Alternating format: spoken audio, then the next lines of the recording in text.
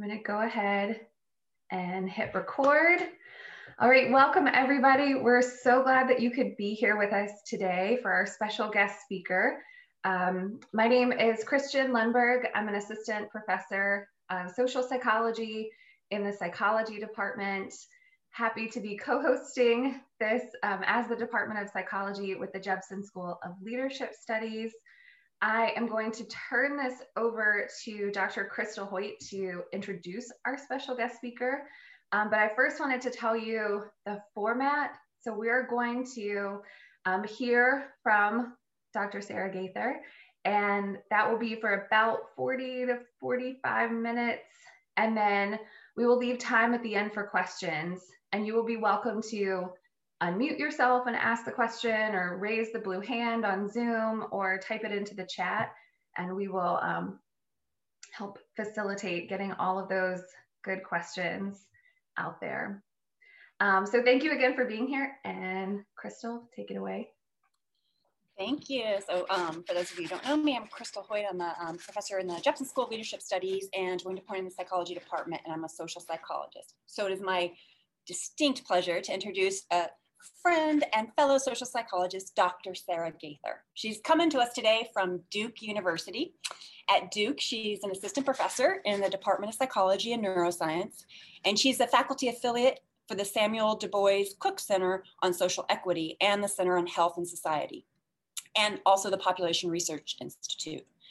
But before she went to Duke, she was a postdoc at the psychology department and a fellow at the Center for the Study of Race, Politics, and Culture at the University of Chicago. And she went to University of Chicago from Tufts University, where she earned her master's and PhD in social psychology. And she earned her undergraduate degree in social welfare at UC Berkeley. Her research focuses broadly on how a person's social identities and experiences that kind of across the lifespan motivate how they perceive other social perceptions and behaviors in diverse settings. So she studies how contact with diverse others shape interactions, social interactions, how having multiple racial or multiple social identities affects different types of social behavior and our categorizations of others, and what contexts shape development of racial perceptions and biases from childhood through adulthood. And growing up as a biracial Black white woman has fueled her research path, and she's a leader in this research path. Dr. Gaither is a leader in the field of multiple identity, multiracial research. She has over 45 publications, and she has many, many accolades. She's recently was a recipient of APS's Rising Star designation. APS is the Association for Psychological Science. She's a CESP fellow. CESP is a Society for Experimental Social Psychology. She was recently named an SPSP Sage Young Scholar. SPSPs are Society for Personality and Social Psych. That's our big social psych kind of organization. She also received SPSSY's Michelle Alexander Early Career Award, and SPSSY is the Society for the Psychological Study of Social Issues. And her research has been well funded. There's many grants. She's been funded from everything from the National Science Foundation to the Ford Foundation to the Russell Sage Foundation and more. And her work, she takes her work kind of beyond our the academic journals, and her work has got a lot of attention from the New York Times to the New York Magazine, Time Magazine, People. You can hear BBC, NPR, turn on the radio, we hear some of Dr. Gaither's work, which I just absolutely love. She's an incredible scholar, but I also want to say she's an incredible teacher. I know that just this month, she was recognized by Duke University as one of the top instructors. And that's during the pandemic, let's be clear. So please join me in giving a warm welcome to Dr. Gaither. She talks to us today about multiple identities, those multiple sources of threat and belonging. Thank you so much for that overly nice and not justified introduction at all. And thank you all for being here. There's so many of you. I was not expecting all of you to be here. So thanks for taking some time out on your St. Patrick's Day. If you have Guinness around, feel free to drink while I go. But I'll go ahead and start my talk here. I sort of take a different approach to talks when I speak to large groups like this. I kind of do a rapid fire of lots of different work that I do, which can be overwhelming to some people. Also, I talk really quickly. This is just how I talk. My students hate me for it sometimes, but clearly I still get teaching awards, so it works out okay. But please, if you have clarification questions, I know we're going to try and save questions for the end. Please just feel free to rudely interrupt me, unmute yourself, put it in the chat. I'll try and watch you over here. If I'm looking over here, it's because I'm looking at your beautiful faces on my dual monitor.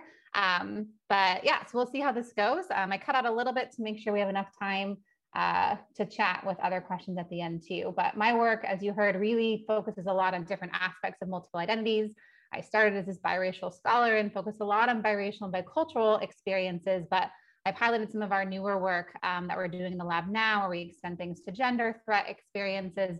And also at the very end of my talk today, I'll show you some of our current work on campus where we're following, thanks COVID to ruining some of our data, we're following students longitudinally with our new randomized roommate policy to look at how living on campus in these forced cross-group contact experiences can shift student attitudes.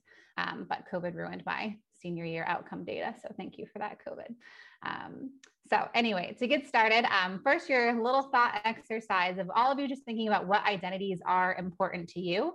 What identities make you unique from the other people sitting on this call, the other people who are in your environment around you? That could be your gender identity, your race, age, culture. As I mentioned, we'll talk a little bit about roommate identities, at least for freshman year experiences, sexual orientation. These could be your roles, your identities. And for me, as an identity scholar, what I think is really problematic within our field is we tend to really focus on in-group versus out-group all the time. So social identity theory, I'm sure, is not new to many of you on this call, and it's an amazing theory in lots of ways. It's guided the majority of our work to date, but it really oversimplifies, I think, how many of us truly identify. When we only recruit people based on their gender identity, we're overlooking all these other aspects that that person might bring to the table. In fact, there's a psychologist in our department at Duke, Greg Salmonez-Larkin. He's a cognitive neuroscientist that just had a paper published that shows that we're actually underestimating all the stress and anxiety that our participants are bringing into the studies, even when we're recruiting just a participant based on certain demographics. So my whole goal today is to really get all of you to think about the fact that we all belong to multiple groups. So this term multiplicity of belonging is something that I started pushing a couple of years ago, and really making sure that if you are recruiting an underrepresented sample, and even if it's not underrepresented, there are many other components of each person, right, that we bring to the table when we come to our studies, whether it's in person or an online study, which many of us have been forced to do over the past year or so. As you heard, I'm biracial, but I'm this weird looking white person. But my dad is my biological father. He is a real Black man, as people always ask me. You can see he is not ambiguous in any way, shape, or form. But growing up in an interracial household, I grew up in California, made me really hyper aware of race relations and how easily my mom versus my dad was treated in different ways. I was accosted my entire childhood with me not physically matching my father. And so it was really all of these experiences growing up that made me hyper aware of wanting to study not only biracial experiences and interracial outcomes, but also just what are the contexts and situations that can shift whether we feel more comfortable versus less comfortable in different types of diverse settings. So definitely a me searcher, even though I know that is something that some of academia frowns upon. I'm here to tell all of you who are me searchers, it's okay. I still got a job. I think I'm gonna get tenure a year or so from now. And I say be the me searcher that you are, as another PSA announcement for all of you. This is the other reason why I love what I do. I love teaching. I love my lab. So I would be a bad researcher not to show you photos of our amazing undergraduates here at Duke.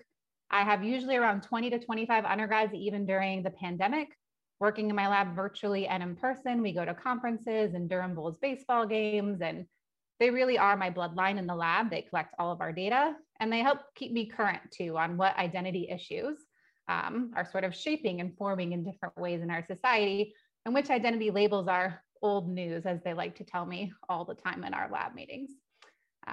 So very briefly, the outline for today, I'll show you some of my work, even one of my kind of classic studies from grad school, because those of you on the call who are grad students, this was really the one study that sort of pushed me in my career, I think, forward, and having the kind of motivation and power to sort of think that this was actually an important enough question to pursue. I think that's really important to consider if it's a group that is underrepresented or understudied.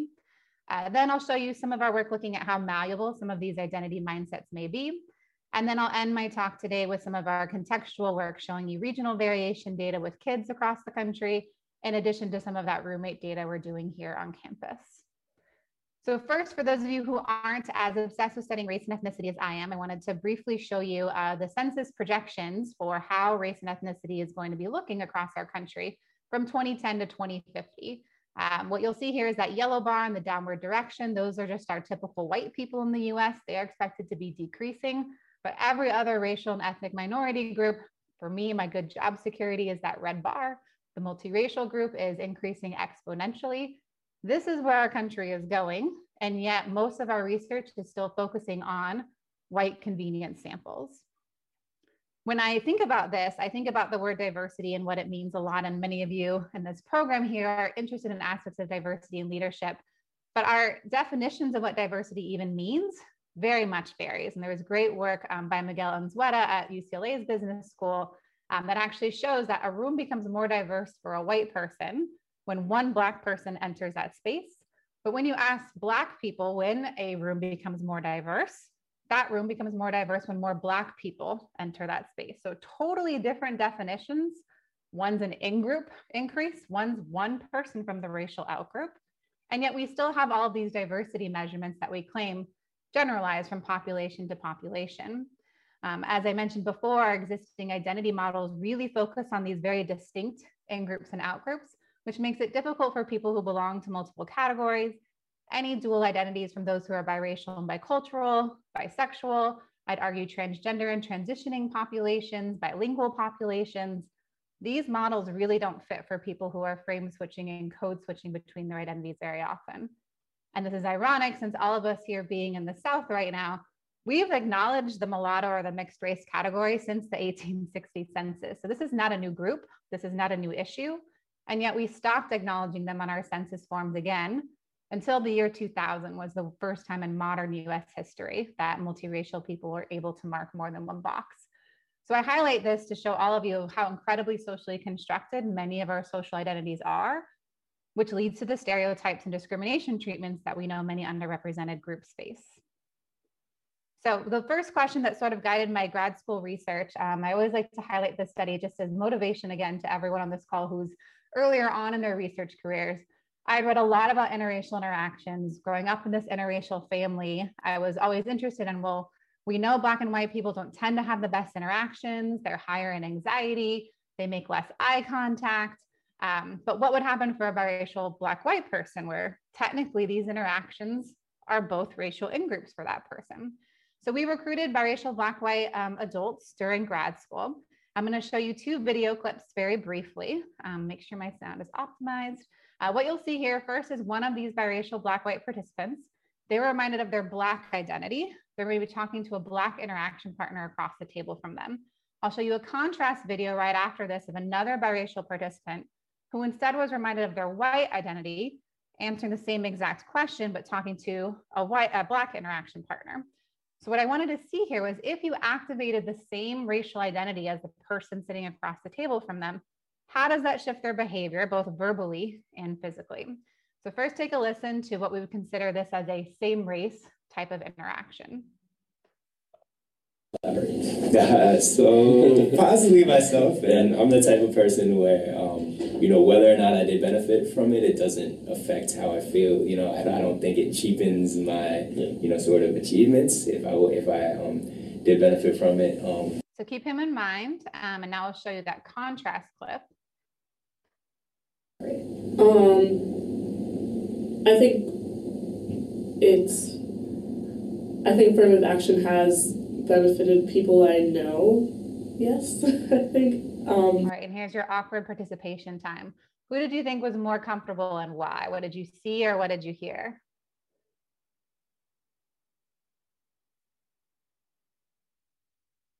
The first participant just seemed a lot more comfortable because like of the hand motions, and they were talking loud and it wasn't like forced almost. Yeah, so maybe they're more physically engaged with their hand gestures, those types of things, maybe more confidence, right? Rather than loud, but speaking more confidently, right? With how they were talking. And what else did people notice?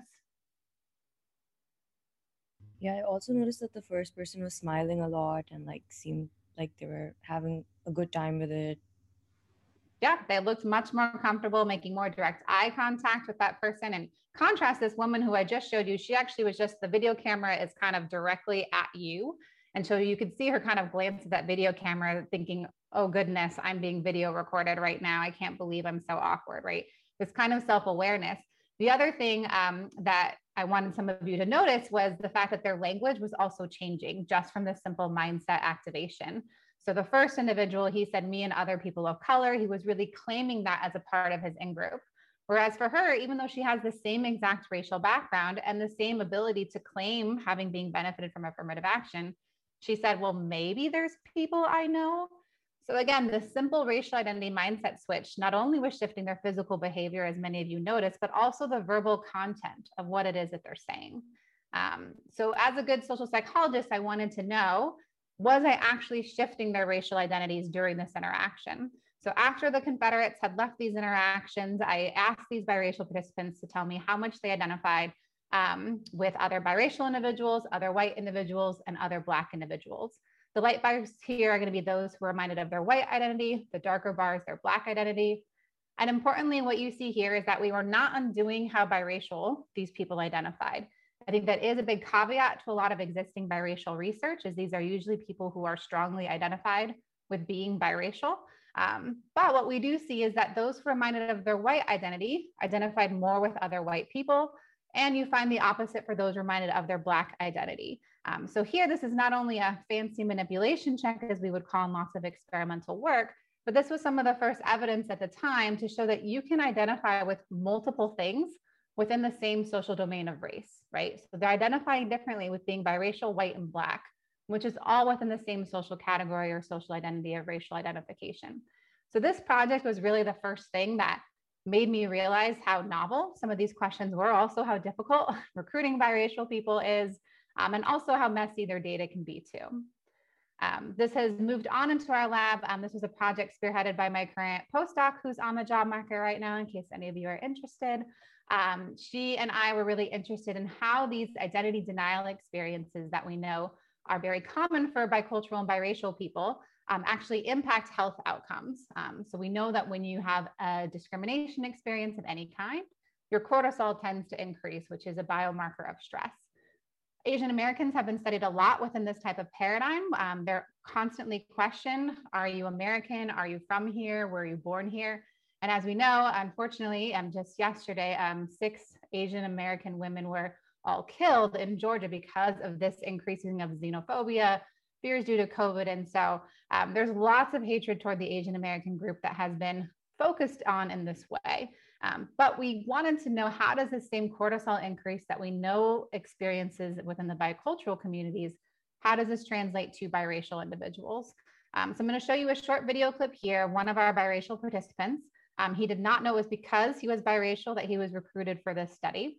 This is about 45 minutes into the study. He thought it was only about health research, which is why he's given us a few saliva samples at this point.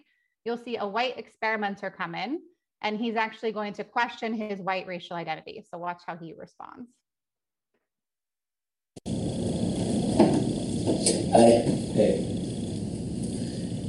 Based on the survey you completed before coming in, you actually have to be white for this survey. What? You have to be white for this study based on the survey you completed before coming in. I am white. Okay. Guess we can continue. I mean, like, my mom's Cuban, but, like, she's white. Yeah. Well, I guess we'll continue.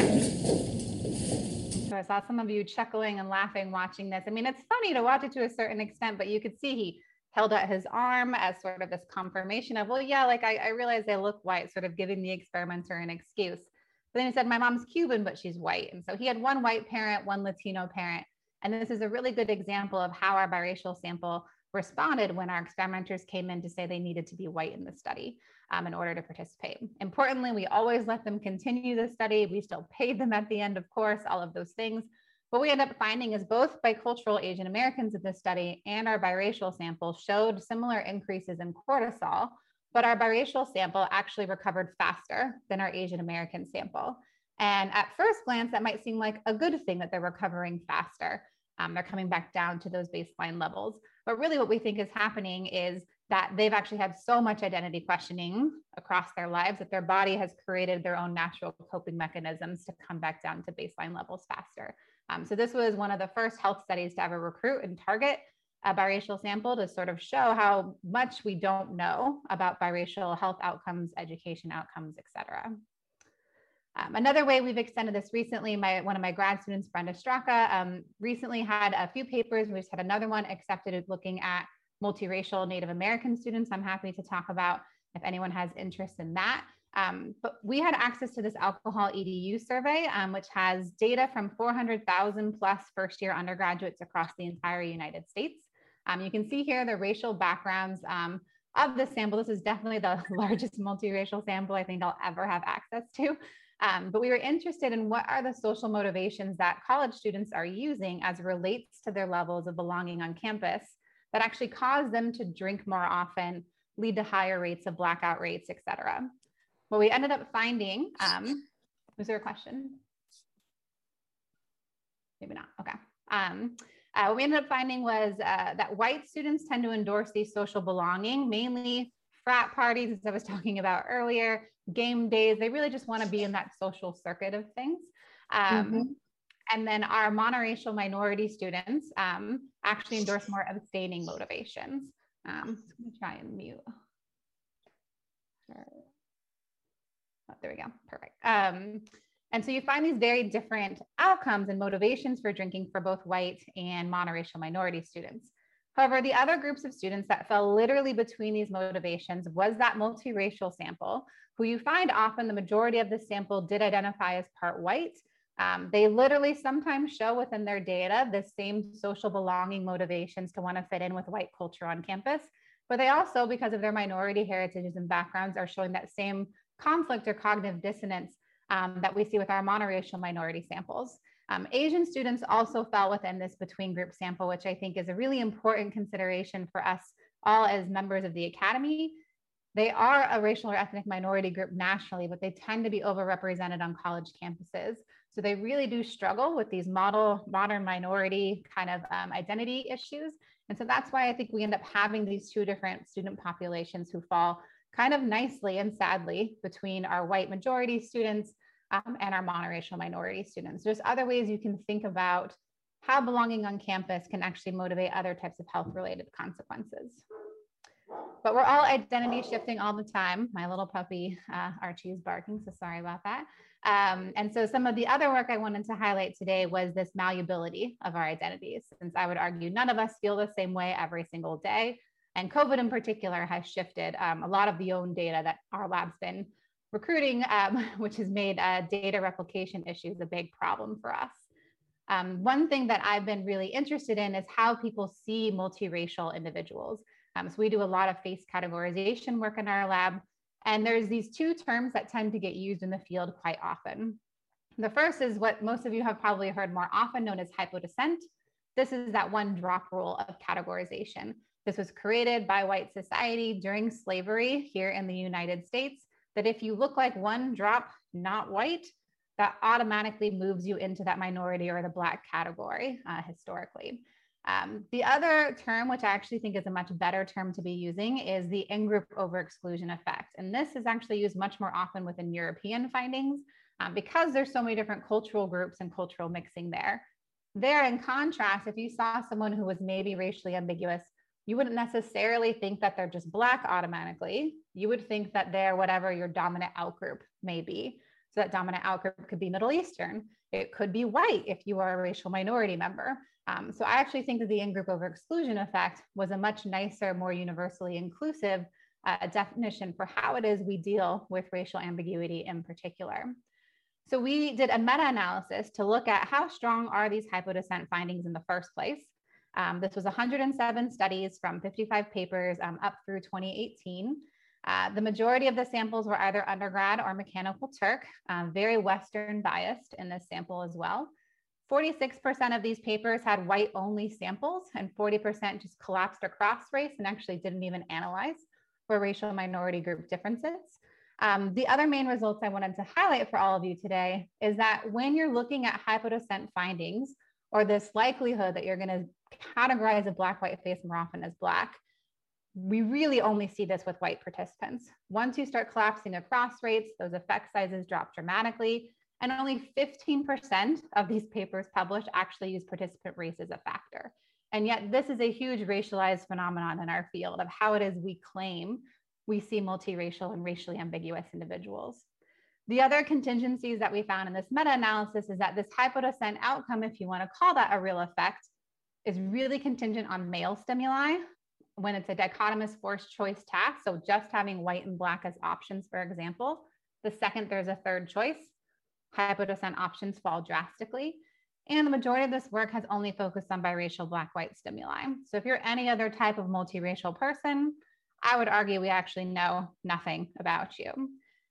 And all this really connects to my desire to want to be getting these types of conversations out into the mainstream media. And so this was a Vox piece that I wrote just a few days ago after Oprah's interview with Meghan Markle and Prince Harry that I wanted to highlight that brings up these same issues of colorism that we know is guiding things like hypodescent, particularly for white or high status individuals. If you're not as obsessed with Meghan Markle as I am, basically she came out in this interview and told Oprah that the royal family was very concerned about what color skin tone her baby Archie, her first baby, was going to have.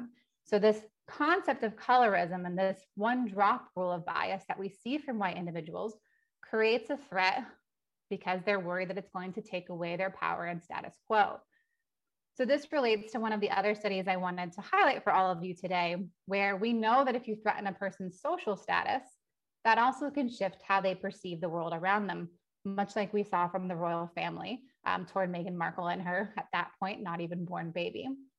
So one way you can really make white people feel uncomfortable is by reminding them of their white privilege. Even if they're not privileged at all you really have to do is have them write for a minute or so about how everything in their life has been easy because they're white. I warn you all, if you do this manipulation, it's not mine, it's from Branscombe and colleagues. I was almost kicked off Mechanical Turk for running this study because so many white participants reported me as being racist and horrible and making them feel so badly. So just be prepared for that type of response. But what we wanted to see here was how does threatening someone's high status white identity shift how they see those exact same racially ambiguous faces. So we had a third of our participants in this threat condition where they reflected on their privilege. Another third was in this threat condition, but I wanted to see, could I undo that threat? So we had those participants, after writing about their privilege, complete a self-affirmation task. So here they wrote about, the 6 or 7 things that are really important to them and reflected by whatever they listed as number 1 for a little bit to see how malleable this hypodescent finding might actually be. Our last condition was a control condition. So here participants just wrote about their average day.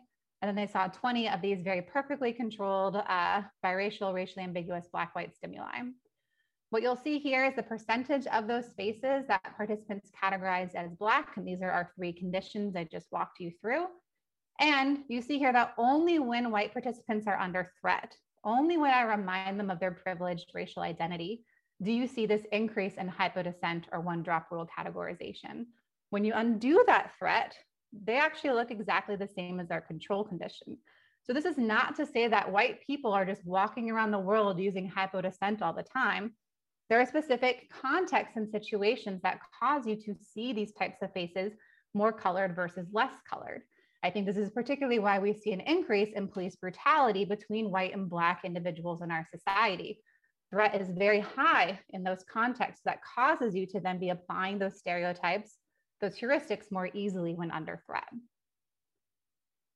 Another way we've been extending this in the lab more recently was to actually look to see how threat and other types of identities, does it function similarly or not? So this is work that my other grad student, Adam Staniland, has spearheaded the last few years, and he's following up this with an election context right now on what types of masculinity identity situations actually predict voting for Biden versus Trump, which I'm happy to talk about as well. But in this study, what we wanted to see was if we gave men negative masculinity feedback, how does that actually predict their aggressive tendencies? Society really likes to say that men are always aggressive. We know that that's not true because we know the majority of men do not go around punching and kicking people, but there are definitely some that tend to be more likely than others. Most work to date has argued that's linked to testosterone, these kinds of biological models, but Adam was really convinced that there was something linked to gender pressure experiences that men face growing up. So what we did here was we borrowed this amazingly mean paradigm, and everyone took a very gendered quiz. These are some of the examples of the male questions here. The female version was just as sexist, what brand of bag or purse is this? Things like that. Didn't matter how you actually answered these. Everyone was randomly assigned to get fake scores at the end of this quiz. This is an example of how the men responses could seem. And so here what you'll see is that men were either told you're just as manly as the average man, in which case then the arrow would be at the top of that screen, or you're way less manly than the average man in society. And so then your score is actually closer to the pink bar there. Fun fact, this manipulation did not work online until we added a graph. So the graph is clearly what makes it very threatening for our participants, for anyone who wants to be replicating this going forward. After they got this masculinity threat experience, we then wanted to measure aggression. Obviously, we can't have people punch each other. That's not IRB friendly. So we had them do a word completion task here, where we counted up how many words these participants completed in aggressive or non-aggressive formats. So for example, this last one here, neutral, the neutral condition gum could be completed as gun, right? And so you end up counting up how many of these words are aggressive filled versus non-aggressive filled. What we ended up finding was that not all men, of course, are responding aggressively on this task, that even if I tell them they're not as manly as the average man, that's not really what is predictive of this aggressive tendency or this aggressive cognition. What it is it's moderated very uniquely by the amount of gender pressure these men have self-reported experiencing, not only as kids growing up, but also in their current contexts and their current environments. And so again, men who have this more fragile masculinity kind of issues that they're struggling with, those are the individuals that when under threat, we tend to see this increase in aggression. So for the last part of this talk, I'll just briefly highlight some of our context and threat and interactions work we've been doing, just because I love studying lots of different things. And so the first study I wanted to highlight as it relates to our current governmental shift was actually a short study we ran where we realized that the entire ASH conformity line studies, which I'm sure many of you are familiar with, was really only done with a bunch of white men and white groups. And so I wanted to know, how does this context actually shift conformity when racial diversity is taken into account within a group setting? So here we had white participants either in an all-white group with a bunch of white Confederates from my lab, or a racially diverse group, which was a Black, South Asian, and an East Asian Confederate in my lab. And they actually looked at resumes of who should be admitted to college. One of those resumes was very obvious on who should be admitted. But of course, just like in the ASH study, all of our Confederates said they should admit the horrible applicant to college. What we ended up finding here was that when our white participants were in an all-white group, we actually replicated the ASH conformity findings almost identically. So about 33% of the time, our white participants were admitting someone to college who really should not be in college. But when racial diversity was in that group, you actually found that they were 35% more likely or less likely to actually conform to that decision. And it wasn't because of stereotypes. It was because as a white person in an all-white homogeneous group, you're much more willing to doubt your own personal beliefs in that context and shift over to what their group is saying. So I think this is why, no offense to anyone who maybe are Trump supporters on this call, why we made so many bad decisions the last 4 years is because we just didn't have enough diversity within our governmental branches in order to have enough discussion about the different options apparent within any given context. The other way we've been looking at this is some of the developmental work that I also do. So we have a NSF collaborative grant with these individuals you see on the screen here: Christina Olson, who's now at Princeton University, Mei-Ling Halim, who's at CSU Long Beach, Kristen Parker, who's at University of Hawaii, and Yarrow Dunham, who's at Yale. We've been actually collecting this data for years. COVID ended it a little early than we wanted, but we have 14 pre-registrations, and the whole point of this grant is to actually see how the region of where these kids live across white, Black, Asian, and Latinx backgrounds, how do all of those things shift how universal or not universal different gender biases are and different racial biases are. We have lots of different tasks we've been running with these kids. So we're in the process of analyzing this data right now, seating distance tasks, as you see here in these images, to see how comfortable kids feel like they should be sitting closer or not as close to kids from different racial and gender backgrounds, standard face memory tasks. But the data I wanted to briefly show you today is just from partway through our data collection. So it's only represented about half of our sample. What you see here is a marginal in-group bias effect for a minimal group task. So this is not looking at race and gender. This is just looking at the orange group and the green group, this classic minimal group paradigm that psychology has been obsessed with. We are showing that this is replicating across all of our regions and all of our racial and ethnic groups when you collapse across those details. However, when you break these down by racial group, you end up finding that this effect may actually be larger for white and Asian children, who we know are those higher status groups in our society. And so if these effects hold and we actually find that the minimal group paradigm doesn't actually apply as universally as we think to minority groups, this would be a huge change for the field. And another example showing that if we don't have diverse enough samples, we really don't know how generalizable any of our results may be. The last part here is just briefly some of the college data we've been looking at as another contextual component that I think is really understudied, particularly because all of us are on college campuses and there's tons of data sitting in your administrative offices that I encourage you all to get advantage and use. But what we know from the field is that cross-race roommates tend to not have very good outcomes in college. On average, they spend less time together. There's some work to show that, at least based on self-report, there's decreased intergroup anxiety as well, which is a good thing. I did work in grad school, which was the first behavioral study to look at if you were a white student assigned to live with anyone but another white student. That experience showed transfer effects to the end of your freshman year. And that when I invited you to the lab to talk to a Black student you had never met before, that interaction went way better. More eye contact, you felt more comfortable. And importantly, that Black student also felt much better in that interaction.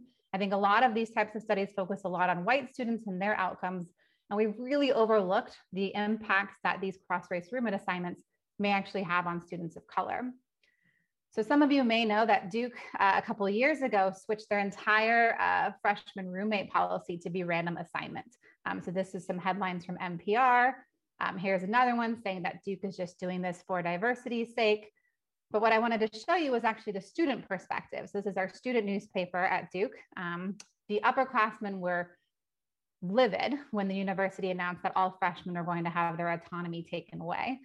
Here's a quote that I'll highlight from this article here. This student writer wrote, "I won't feel sorry for the Housing and Residence Life Office when it imposes its own self-inflicted wounds." They really thought it was not okay.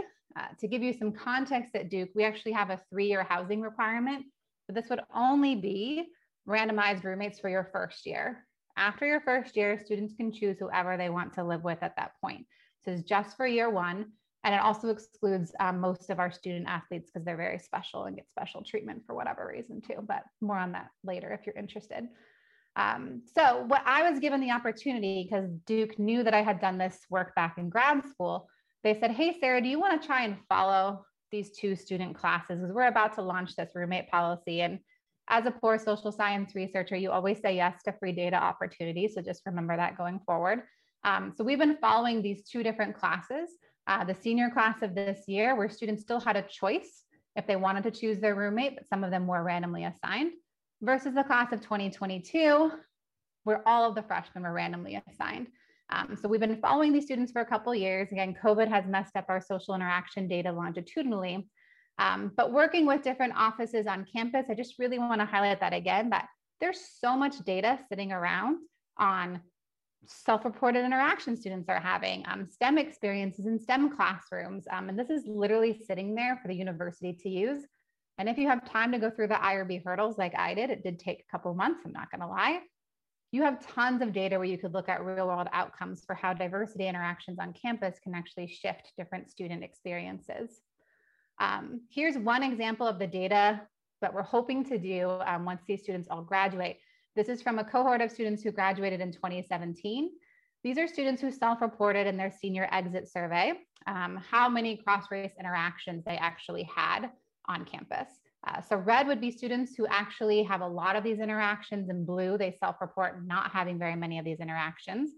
And then what you'll see on the other axis is students' self-reported skill levels on how creative they think they are, how well they can work in teams. And this graph I did not make, the university made, but really it's pretty easy to tell that that red bar is at the top of every single one of these categories. And that across the students' 4 years at Duke, they're seeing an increase in their cross-race interactions on campus. And that increase is very much related to those students also feeling like they're more creative, more globally aware, more morally conscious. So you find these really strong diversity benefits. And this is the exact same type of data we're hoping to model with these two cohorts that we've been following. Some brief results we have already that we've been looking at just from their freshman year experiences. First, without a randomized roommate policy, students are much more likely to live with someone who's exactly like themselves. We are a private school, right? And so many people actually end up choosing students from their same hometown even, or their same high school. When you have a randomized roommate policy, students are significantly more likely to have a roommate who's either a different race, different sexual orientation, or different religious backgrounds. We're looking at all three of these different outgroup experiences in this data. And having this kind of forced outgroup contact leads to more honest and easier discussions about diversity, more flexible perceptions. We're actually seeing reduced essentialism for those of you who have been measuring essentialism in your own work, which I think is really exciting.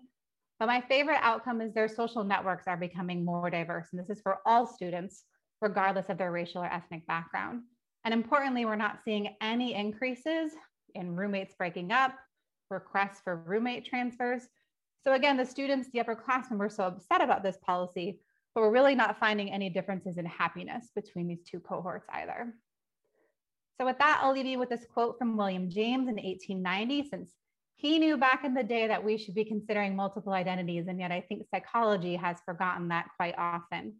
So he wrote, "A man has as many social selves as there are individuals who recognize him and carry an image of him in their mind. To wound any one of these images is to wound him. He generally shows a different side of himself to each of these different groups." So I encourage you all in your own work going forward to please consider the fact that we have many selves, many experiences, even when we show up in our labs for studies, and to try and take advantage of that as best as you can in your data going forward. So with that, I would like to thank all of my collaborators, funders, my billions of undergrads who worked in my labs over the year, and all of you for listening today. So thanks so much, everyone.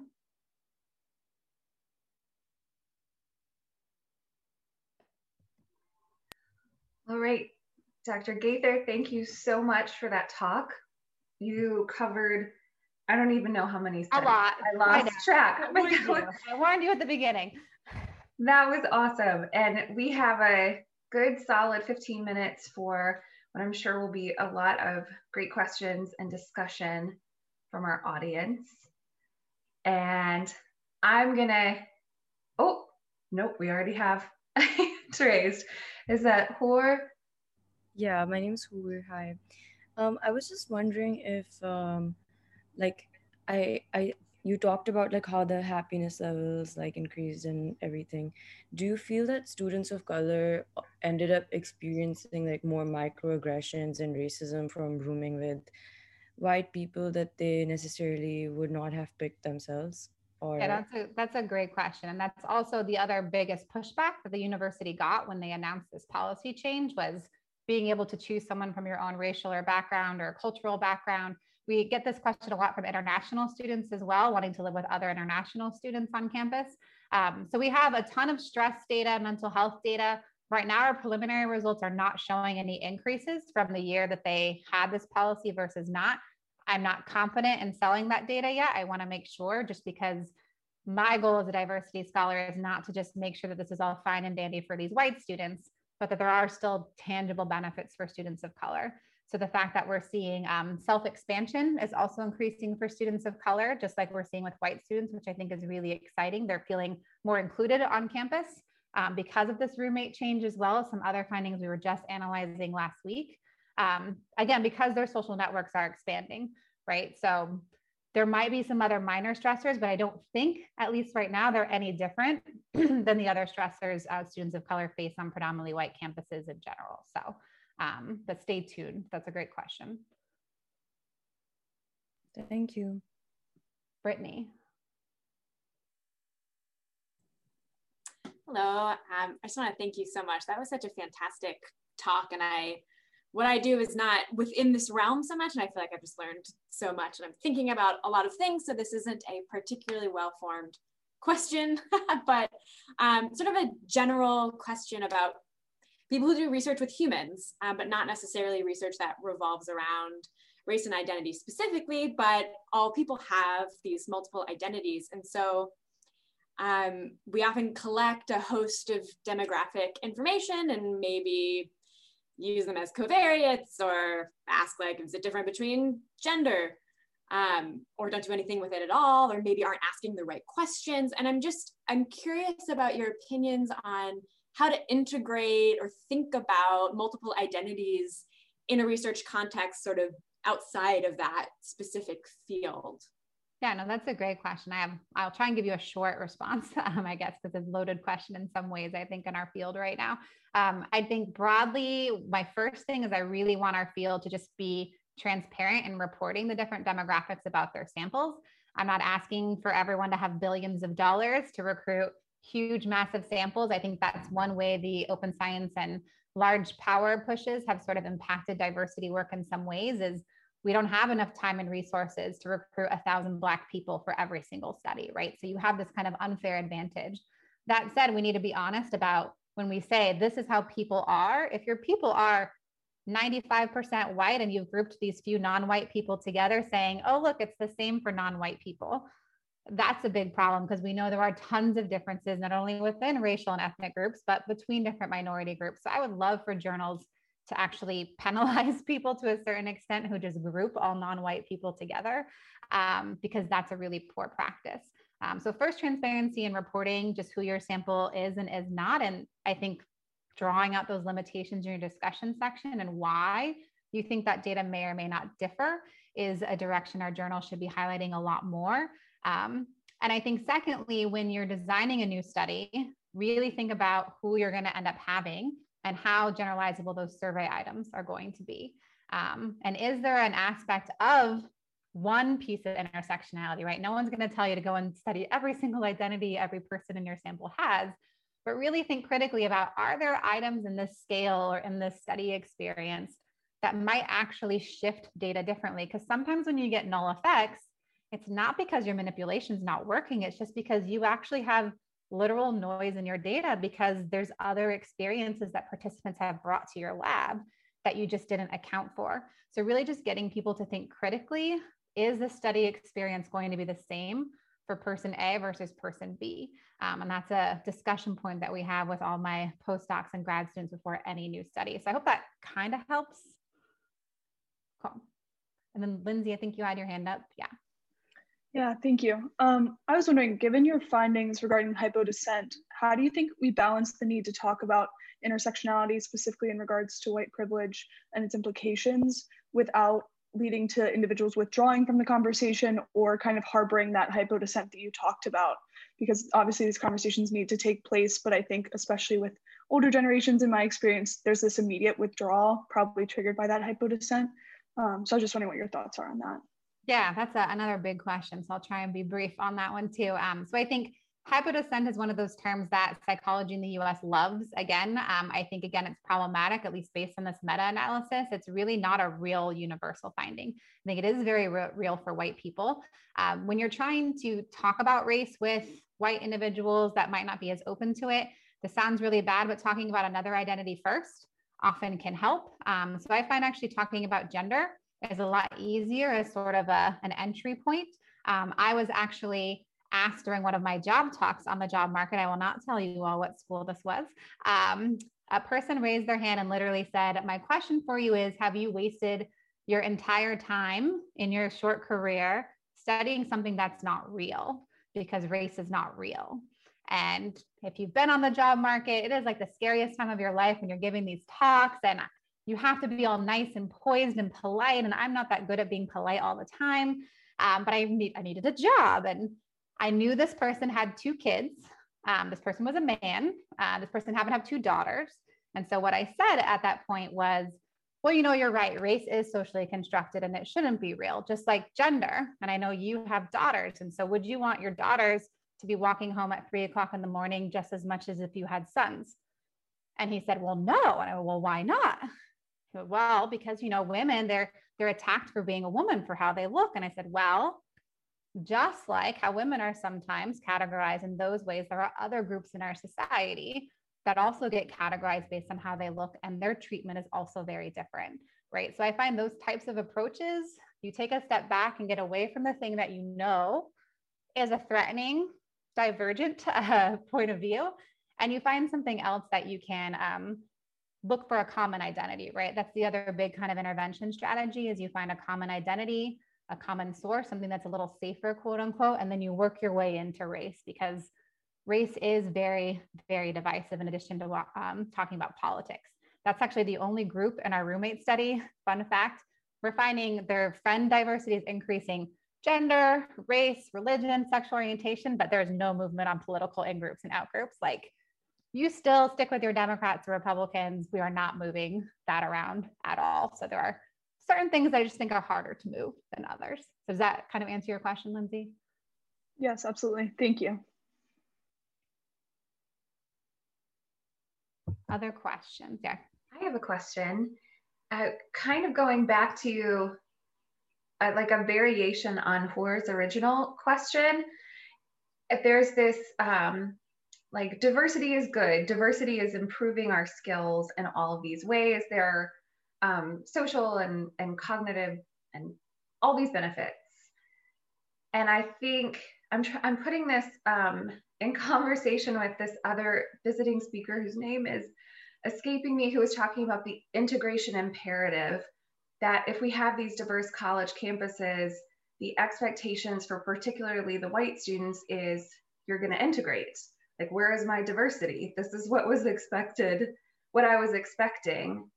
And then put that up against the need for, or maybe just the existence of, don't need to say the need, for affinity groups and cultural and racial ethnic identity groups. And that can be Greek life, that can be the Black Student Alliance, whatever it is. So how do we kind of think about the need for these affinity groups alongside the integration imperative and the benefits of diversity?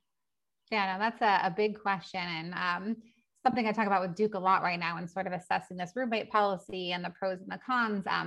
One thing for our roommate data that I can at least speak to is for our white students, we actually, the behavioral findings I briefly mentioned I did in grad school, we ran that whole behavioral study at Duke as well, and found that we are replicating the effects for white students. So when a white student who was randomly assigned comes into the lab to meet a Black student, that interaction goes way better again.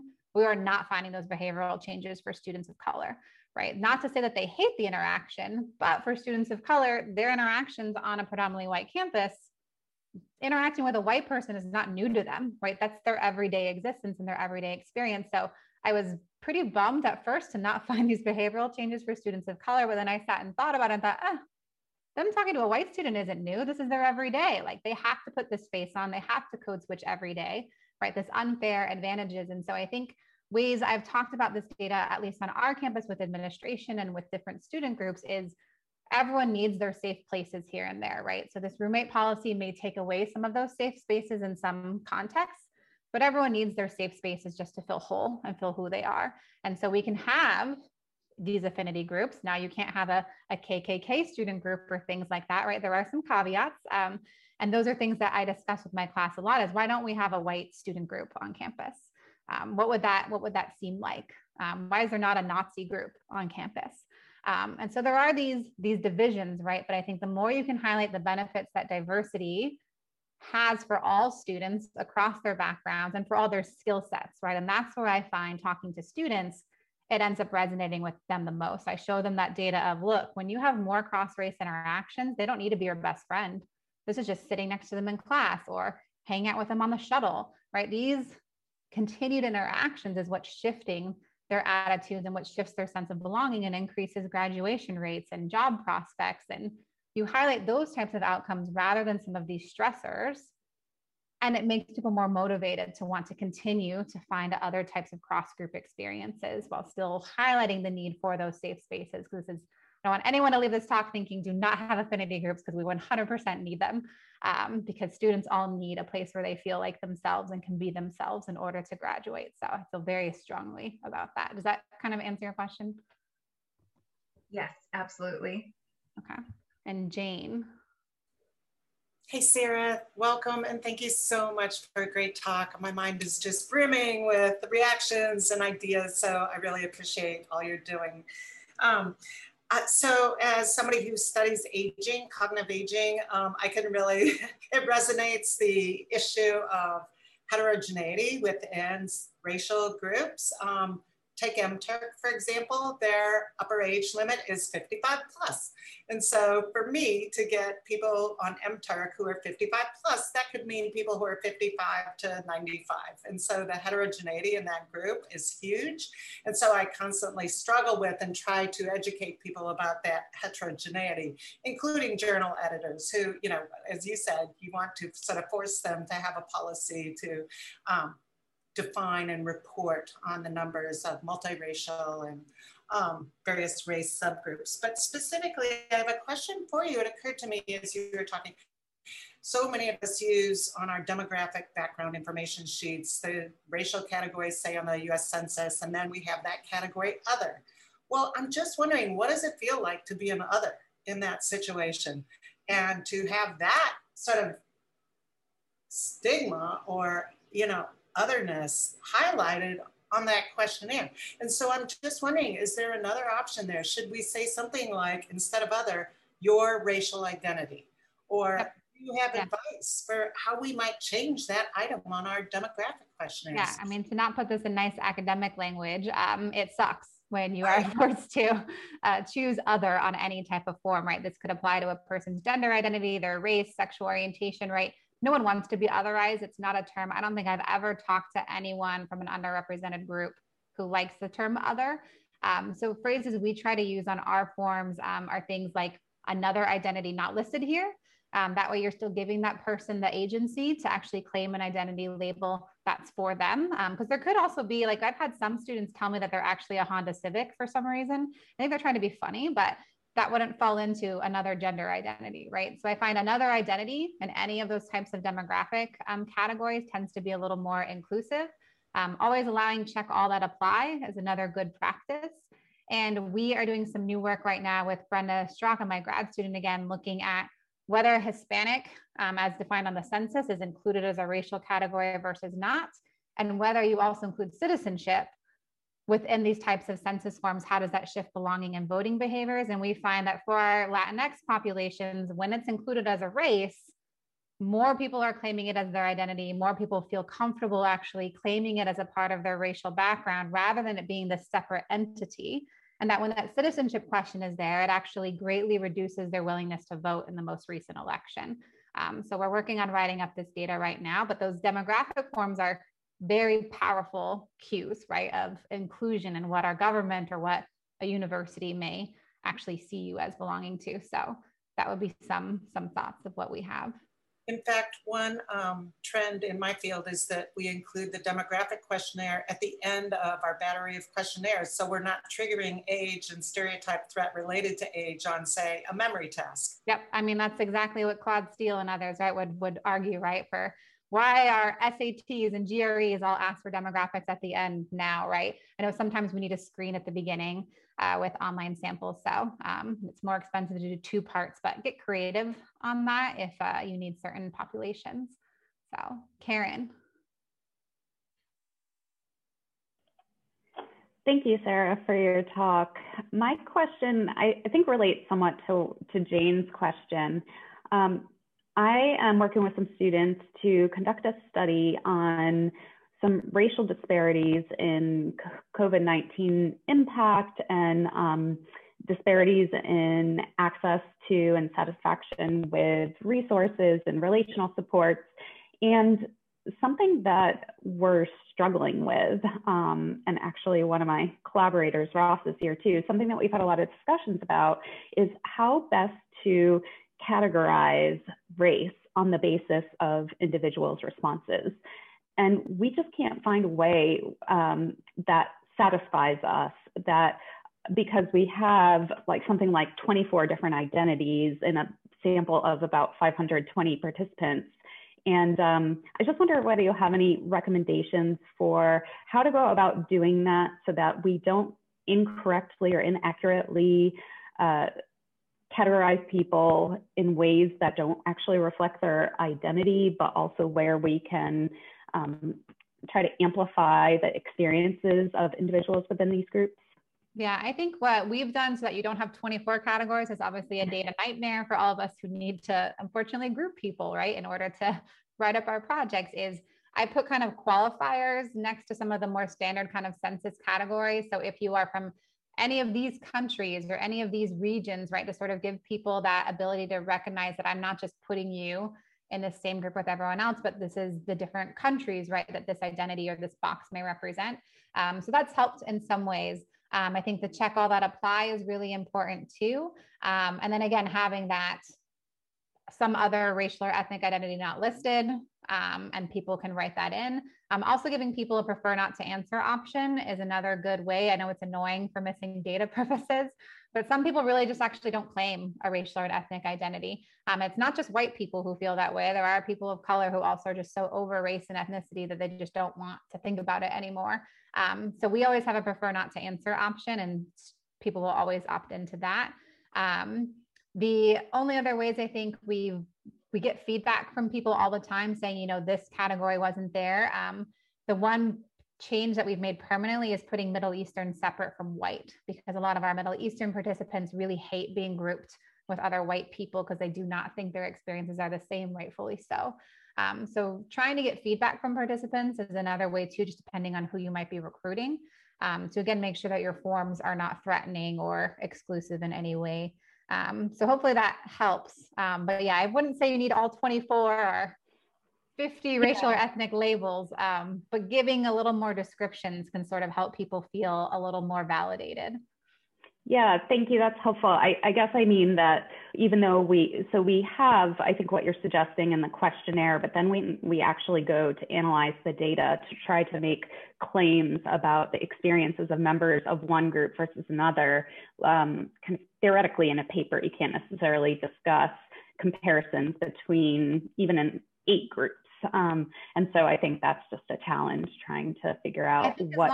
As long as you're clear with your definition of why you're grouping people together, and again, you have explicit statements for why that could be problematic, then you won't offend that one reviewer who might be a member of that group who's like, that's not how we are, right? So just being really honest about, I grouped, you know, all of these different Asian groups together, realizing this, or I also ran a small sub-analysis for those who are Thai and South Asian who have different skin color, who are clearly going to have different treatment experiences compared to people who are East Asian, right? So those pan-ethnic terms can get tricky when we group them all together. So I think as long as you're honest in who your sample is, adding in a sentence or so, even a little footnote of you tried to look at this statistically, right? You're probably not going to have the power to do anything about it anyway, but you at least looked, right? To sort of acknowledge the fact that you're not trying to group people together, but this is the diversity that we sort of have in the US. And I would say at least reporting that is a way better step than what most people are doing in our field right now.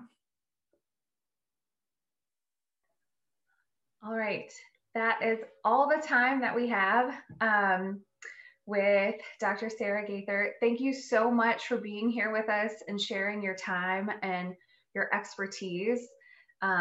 On behalf of the psychology department and Jepson School of Leadership Studies, the University of Richmond, we were so glad to host you and learn from you.